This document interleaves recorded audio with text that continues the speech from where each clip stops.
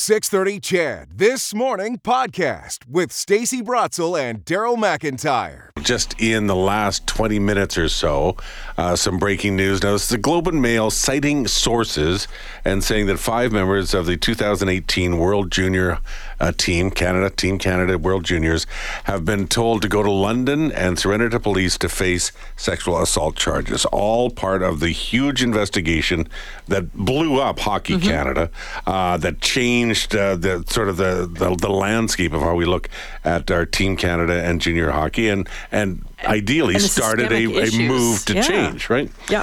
But we said never seen charges. Now it looks like they will. Again, we're going to have to get details. These are just reports right now, obviously, throughout the day, probably throughout the week. Of course, we will learn more. Yeah. We actually will be talking about what's happening in the AJHL, which is originally why we booked Dan Mason, a professor in the Faculty of Kinesiology, Sport and Recreation at the U of A.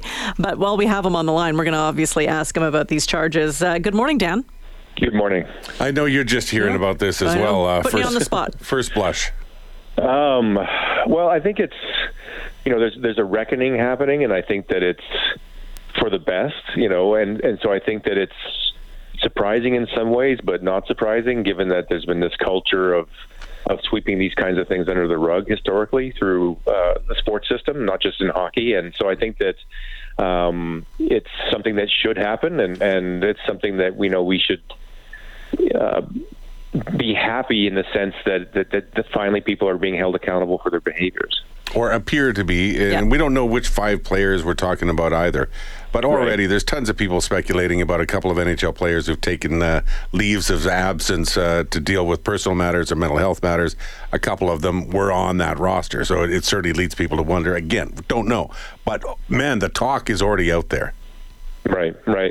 Well, and I think that it's something that, as I mentioned, I think that for the longest time, these kinds of behaviors were tolerated, or if not tolerated, they were sort of pushed to the side for the, what was perceived as the greater good of the teams that were playing. And so I think that now we're seeing these kinds of behaviors are unacceptable, and people, if they're going to engage in these behaviors, are going to be held accountable for it. And I think that it's, the changes to Hockey Canada were long overdue, and I think that hopefully we can see some good and positive things coming out of this, which is changes to the system.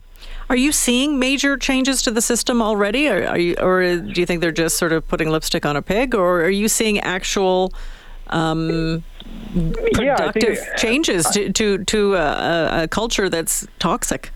Well, I think that you're seeing broader changes that are happening, and you're seeing it in different ways. So, for example, you're seeing more representation in the media from people from different ethnic groups and different genders with regards to presenting hockey on television. You're seeing new positions in these organizations that are being offered to women and people from different backgrounds. And so I think that you're seeing this sort of broader change that's been happening, which has been for the good. And so I think that changes to Hockey Canada and the way in which they appoint people and the way in which they are transparent and all these kinds of things are just sort of these incremental changes that I think are long overdue. And again, this is really early moments as we're just finding out about this. We put Dan Mason on the spot here a little bit just to dive into this conversation about 5 members of the 2018 World Junior Championships roster being told to surrender to police in London, Ontario, and face potential charges of sexual assault. So that we're going to get much more on that throughout the day. The reason we had initially booked Dan was to talk about this change with the Alberta Junior Hockey League, and with 5 teams from the AHL moving over to the BC League, which just, when I first heard about it, it kind of made me shake my head. Hockey Canada has a role in this, or inadvertently has a role in this as well. Can you just explain why this is happening? Well, I think, historically, the Junior A teams have been sort of an extension of the hockey development system. And so, they've been designed to be regional leagues that would develop players within their respective constituencies. And so I think that what's happened is obviously Junior A hockey is this development stream where players will go to the NCAA. And so the BC Hockey League historically has been probably the most successful league at preparing players for the NCAA. And so you've got 5 flagship teams from the AJHL that are now going to be working with the BCHL because they feel that that's going to increase their opportunities for player development. And so I think that it's not surprising in a sense that they know that this is the business that they're in. And I think the business is different than what it used to be. And you're going to see more recruitment of players from different places to come, not necessarily from Alberta or from BC. And so this is just something that they see is in their interests based on what their mandate is, which is to develop players to move along the system. So it obviously sounds attractive. Right now, 5 teams have jumped ship. Do you think more will here in Alberta? Not necessarily. I think that the teams that are leaving have strong records of producing players that go on to play at the NCAA level. And so I think that in some ways it's almost like the BCHL is sort of cherry-picking the best teams. And so you're not necessarily going to see other franchises follow suit because there's only so many teams and so many players that they can produce for that moving on to that level. So I think that it's not going to be very good for the existing teams because it reduces the likelihood of their players getting exposure because they're not going to be playing against those flagship teams anymore. So I think that that's something that's discouraging. But at the same time, I think that if you look at it from a business perspective, it makes a lot of sense for those teams for their own individual interest to move to the BC Hockey League. So I'm wondering if the AJHL can survive this. I think it will. I think that there's always going to be an appetite for junior hockey in different towns and cities across Alberta, and I think that the quality of play will be strong and everything. But I just think this is just revealing the sort of mandate of these teams, which is to produce these players and produce the best teams possible. And it doesn't necessarily involve some of the other franchises within the province. And they're doing this at their own, I guess, cost, because just to ship players over the Rocky Mountains, that it requires more transportation costs, more hotel rooms, more per diems and food. So logistically, it's going to be a little bit tougher, isn't it? Yeah, but I think that there's probably ways that they can adapt that. Like I know, for example, in the Western Hockey League, Prince George is quite remote, and so they would go and play more than one game there. So they might change the scheduling in such a way that if you're traveling over there, you're going to make sure that you get as many games as possible in while you're over there. So there's sort of logistically ways that you can try and manage that. So I don't think that that's going to be as big of an issue, and certainly they see that it's in their interest to have that competitive competition with those BC Hockey League teams, and they feel that it's well worth it. How many teams are even in the AJHL? I was just trying to do I think there's 16. 16? Yeah.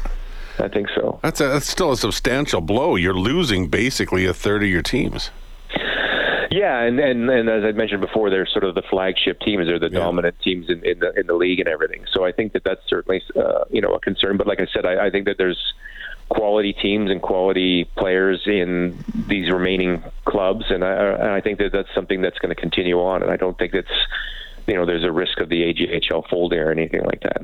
Do you think more hockey leagues around Canada will go to this model that they're doing in BC and moving away from Hockey Canada?